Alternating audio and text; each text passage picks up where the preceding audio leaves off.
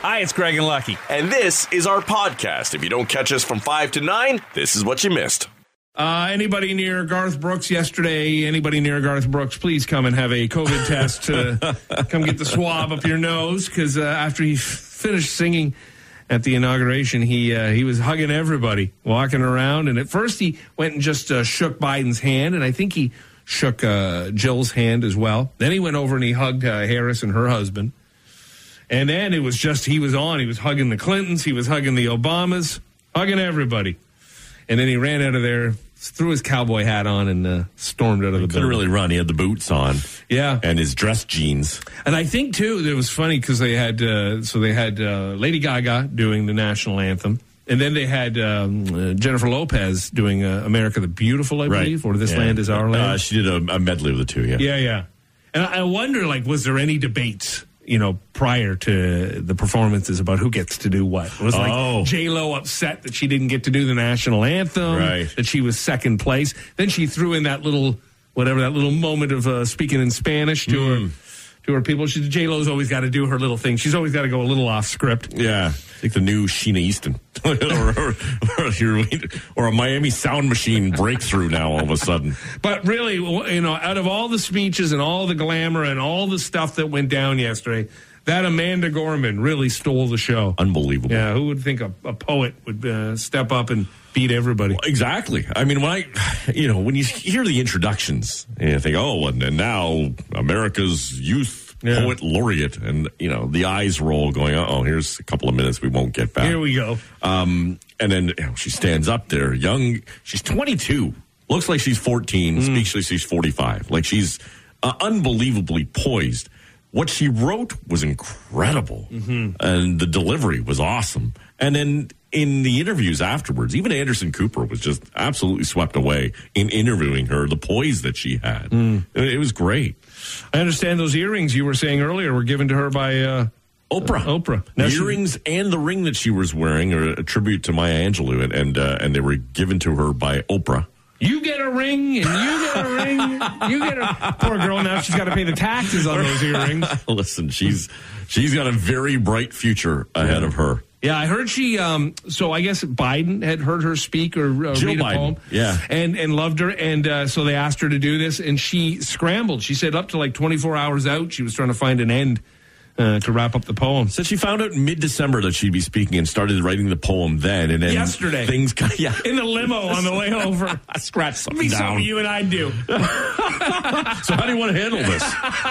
Well, you start off with a joke. That's what we do. Yeah. Behind the scenes of every time we have to do some kind of a live performance. Sitting there with a beer in our hand. Oh, what do you want to do? I don't know. You get up and say something stupid, and then I'll say something stupid, and we'll leave. We'll cuss and we'll leave. But then she said after January 6th, she thought, oh boy, do I have to scrap this or change this? How is this going to work? Right. And, what she put together, I thought was absolutely fantastic. And she went from about 50,000 Twitter followers at the start of the day to 1 million by the end of it. Wow. Yeah, she did great. I felt bad for her, too, because you could tell with the cold, she was starting to get a runny nose. Right. And, when you're in the middle of something, like you're on the national platform, you're like, oh, now I got boogers hanging out my nose. This is great. That would be us. Yeah. Or I'd sneeze, or I'd cough, or poop my pants, something like that.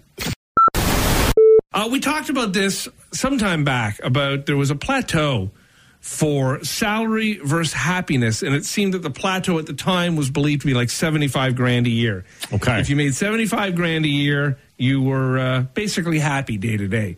But more research has been done, and it turns out that more money can buy you happiness. Go figure. Shocking. So if you basically go from like $25,000 to $50,000, you're happy. If you go from $100,000 to $200,000, you're happy. Oh, if you double. Yeah. Well, whatever. If you get just that, it doesn't have to stop at $75,000. It's not that.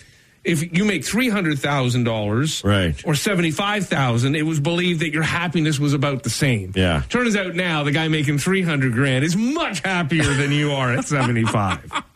The statement "more money, more problems," is always uttered by people who have money. Like, you need to have money first in order to have the extra problems.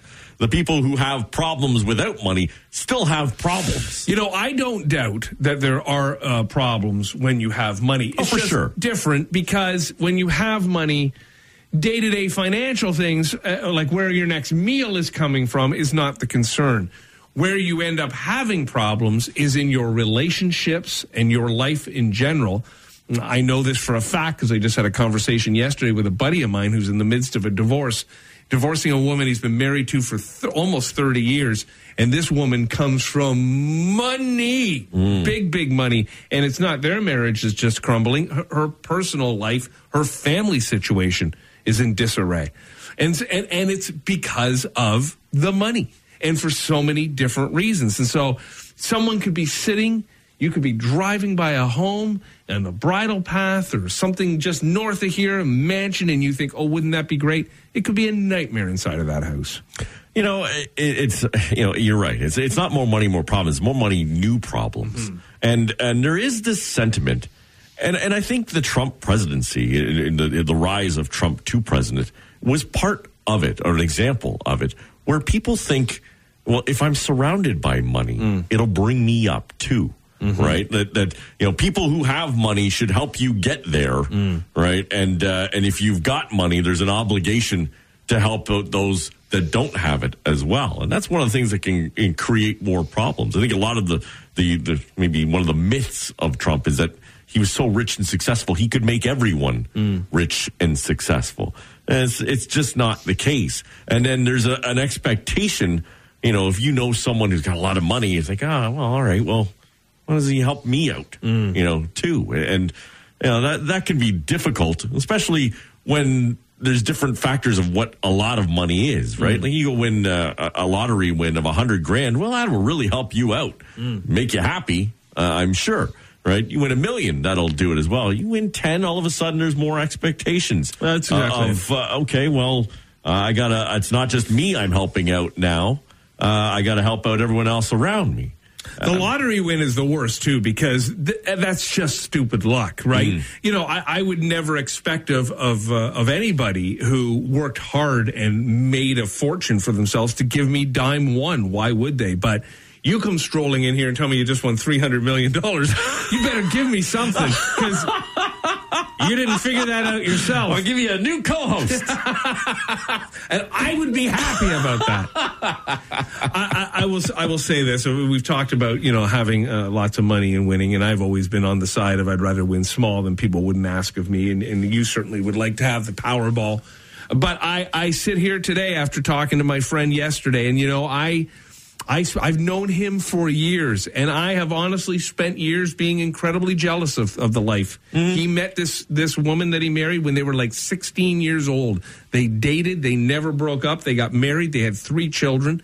They had this life together, and I remember going to their first beautiful home when they got married, and we were living in that 600-square-foot cottage, and they had this like 5,000-square-foot home, and they were like 22 years old. The vacations, Europe, everywhere they'd gone. Yesterday I spoke to him. He's brokenhearted. His marriage is over. His kids are heartbroken. None of that money brings that back. Yeah. And for the first time in all the years I met him, I thought, I'm in a better spot.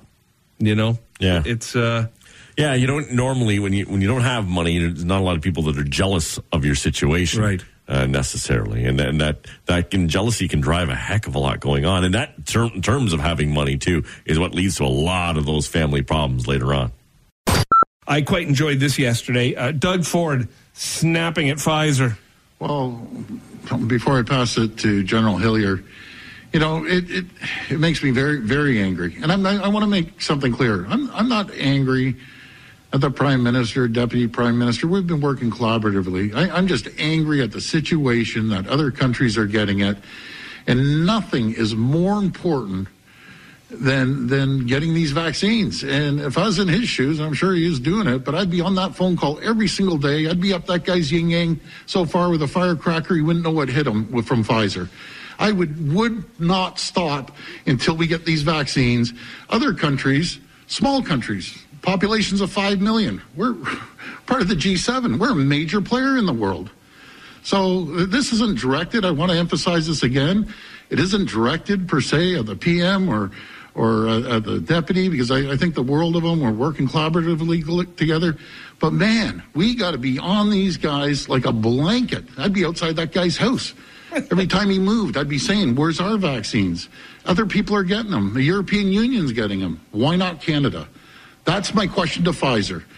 We need your support. We need it. There's a plant, a Pfizer plant, 6 hours in Kalamazoo, Michigan, with the Americans. My American friends, help us out. We need help once again, as we did with the PPE. You have a new president. No more excuses. We need your support. And we look forward to your support. And that's a direct message to President Biden. Help out your neighbor. You want us all to get along, hunky-dory, kumbaya? Help us out. I'm asking you for help. I just don't know where on the human body the yin-yang is. Why do you want to be putting a firecracker up there? Right. And I also like the idea of him hiding behind a bush outside of the president of Pfizer's house. Guys out there trying to have a little sip of a cocktail in the evening, and there's Dougie going, hey! Where's my vaccine? Really? Yeah. Him hanging out around a drug person's house and, hey, where's mine? Listen, he's not wrong. Right. And I get the frustration because, as much as the head of Pfizer or, President Biden has all of these people reaching out and asking him for assistance as well, Doug Ford is hearing the same thing from every level below him. Sure. Right? Why aren't you helping out? Why aren't you doing enough? And all the armchair quarterbacks who say they can do it better and faster. And so I hear his frustration.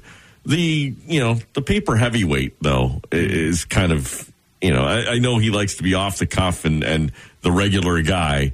It sounds a little bit annoying, though. It's really, are you really going to go and fight somebody for it? Or are you really expecting, these words to change? You're gonna put a firecracker up so when I'd be right on him all the time. Well, listen, if you're gonna be on his doorstep, why don't you be on some of the doorsteps of your own ministers who are taking vacations during this, when, you did nothing about it. You didn't kick them out. I would just like to be there when the firecracker goes up the yin-yang. I also think that if somebody wanted something out of me, shoving firecrackers up my yin-yang is not the way to get it.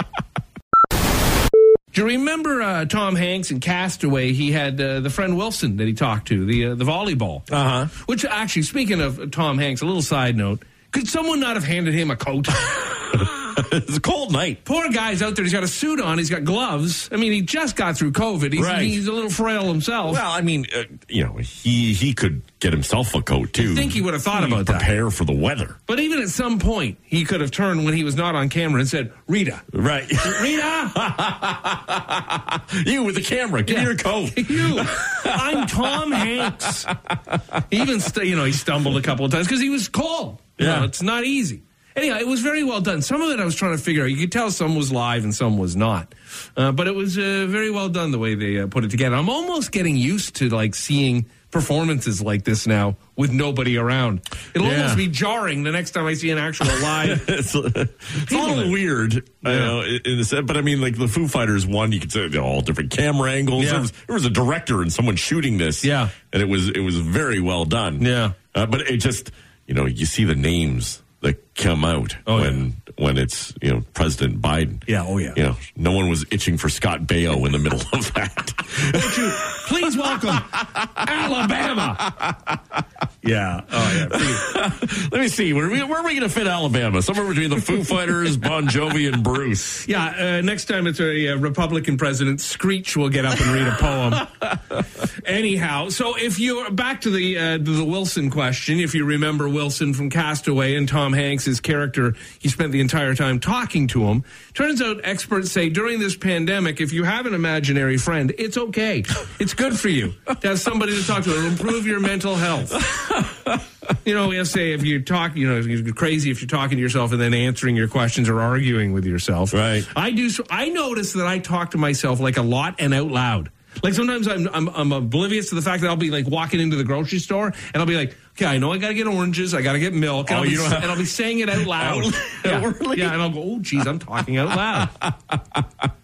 Have you ever had any imaginary friends? No. I mean, I grew up an only child, so I always had like an internal dialogue or conversation going. Right. I don't remember having any specific imaginary friends that I would talk to. I think that would require some sort of hospitalization or at least therapy. What's wrong with that boy?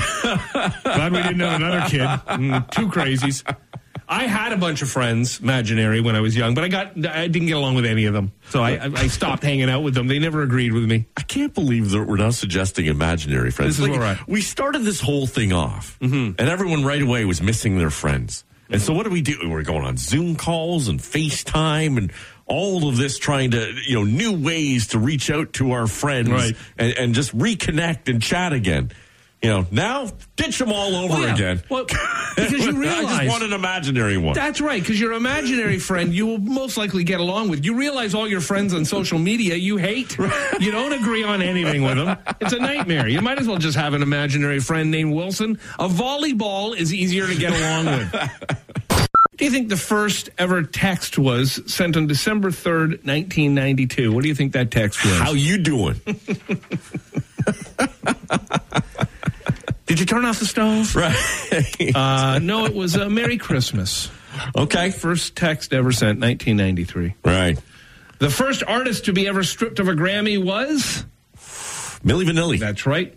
Over the news that came out that they lip-synced their songs. Sing the song. Which is so funny. Like, I on some level, I feel bad for them because they were so vilified over that. And then, years later, people like, take I guess, of any pop singer, they don't even fake it anymore. They're on stage dancing around. I've seen some of them literally with the microphone down by their hip as they're dancing, and their vocals are still there. The thing is, Milli Vanilli didn't win for a live performance. They won for an album, right? And like a recording, which they didn't record. Mm-hmm. In this day and age, they would have recorded it and just auto-tuned it to make them sound better. Right. But they didn't have that then. I just feel like I got to defend Milli Vanilli. Sure. There was so low expectations for Star Wars, there was only 42 screens nationwide for its opening weekend. Wow. Isn't that amazing? Like the marketing people, others would have said to to George and crew, we don't think it's got legs. We were, there was like a binge on it over the holidays, right? Where it was just on all day on a couple of channels. And I watched a little bit of it. And just, I'm still amazed that they filmed that with models and dudes stuffed into garbage cans, basically. And just like a camera on what is like the Lego set you would build for it. Yep. And that's how they made those scenes. It was pretty impressive. Without the CGI, when you still look at it, it still holds up pretty well. Yeah, I haven't seen it in decades, but I was never a fan. I remember getting dragged to some theater to see Star Wars, Empire Strikes Back, and whatever the third one is. Return of the Jedi. Return of the Jedi. I think that was like a triple bill. Like it went on all day. Goodness. Yeah, a buddy of mine was so into it, and it was this some theater downtown. And I remember being like 20 minutes in and thinking, I just want to go home. I really... That's a big commitment. That's a big day. I mean, even if you're a Star Wars fan. Yeah, they used to do that occasionally with movies that had done very well. They'd get them all together and do one big screening in a day. And now, speaking of Star Wars, France didn't stop executing people with the guillotine until September of 1977. That was the year that Star Wars came out. So they were still chopping people's melons off. In 1977? Yeah. Not good. I mean, I guess quick. Yeah. Because when it comes to the death penalty, I was watching this thing on HLN, these death row stories. And and I watched the dark stuff once. I watched one or two episodes. I don't spend months and months. I stumbled upon it because HLN is one of those headline news channels that I think appeared years ago and was kind of supposed to be a competition to CNN. Right. And it really kind of never even came close. Now it just shows all sorts of these kind of things. 2020 type stuff. Yeah, they had what really happened. And I sat and watched the. What the hell was her name? She died in the early 2000s. I can't even remember now. She's a big, blonde woman. Anna Nicole Smith. Oh, all right, yeah. I sat and watched the story of her death. That's how bored I was yesterday. Anyhow, when it comes to the death penalty, you've got either injection, lethal injection, the electric chair. Of course, at one time they put you up against the wall and just shot you. Right. But all of those things, the lethal injection, it is said, takes quite a while. The electric chair isn't like a quick zap and over. That guillotine, though, head off done, I would think. You'd hope. And especially if they were doing it in 1977. I mean, I don't know if Gillette was sponsoring it. If they did that now, they probably would have like a sponsor. Oh, for sure. Right. Yeah. Ronald McDonald is called Donald McDonald in Japan. Right. It's because there's no clear R sound in Japanese. Every mammal has about 1 billion heartbeats in their lifetime, regardless of their lifespan. So a mammal that lives a shorter time, like a dog, has a heart that beats faster than a mammal that lives a longer time, like a whale. Okay. Yeah. Russia and Pluto have almost the exact same surface area, 6.6 million square miles for Russia, 6.8 million for Pluto. Isn't Pluto not Pluto anymore? They declassified it to a star, right? Is that what it is? Yeah. Now? That's a big star. That's a lot of stars, 6.8 million. Saddam Hussein used Whitney Houston's "I Will Always Love You" as his campaign re-election song in 2002. I guess it was effective because he won 100% of the vote. Oh, really? Yeah, shocking. No fidging there with them. They must have used the Dominion machines. That's right. Wow. Yeah. 100%. 100%. Yeah. 30% of households in North America had a Nintendo in 1990, and only 23% had a personal computer. Wow.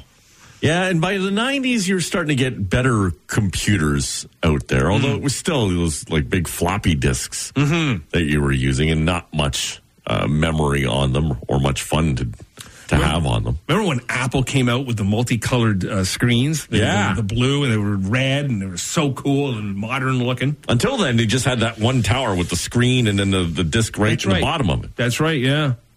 All right, we bought a house in like late 90s, a new home, and they called it a tech home. And the reason it was a tech home was because it came with a Bell Express U satellite dish, a security alarm, and a home computer, which I think now my fob for my car has more memory in it than this thing did. But we thought we were very cutting edge. It is amazing when you think about the video games that we played in our youth and the graphics and the amount of memory that they took. Like, the USB sticks have more than entire systems. It's crazy. Back in that day. And finally, Suge Knight played in 2 games in the NFL for the Los Angeles Rams in 1987. He was a defensive end and wound up with 0 stats. Oh, really? No tackles. Didn't even take a flag on the play? No tackles, sacks, or anything else. No, he's not going to the Hall of Fame anytime soon.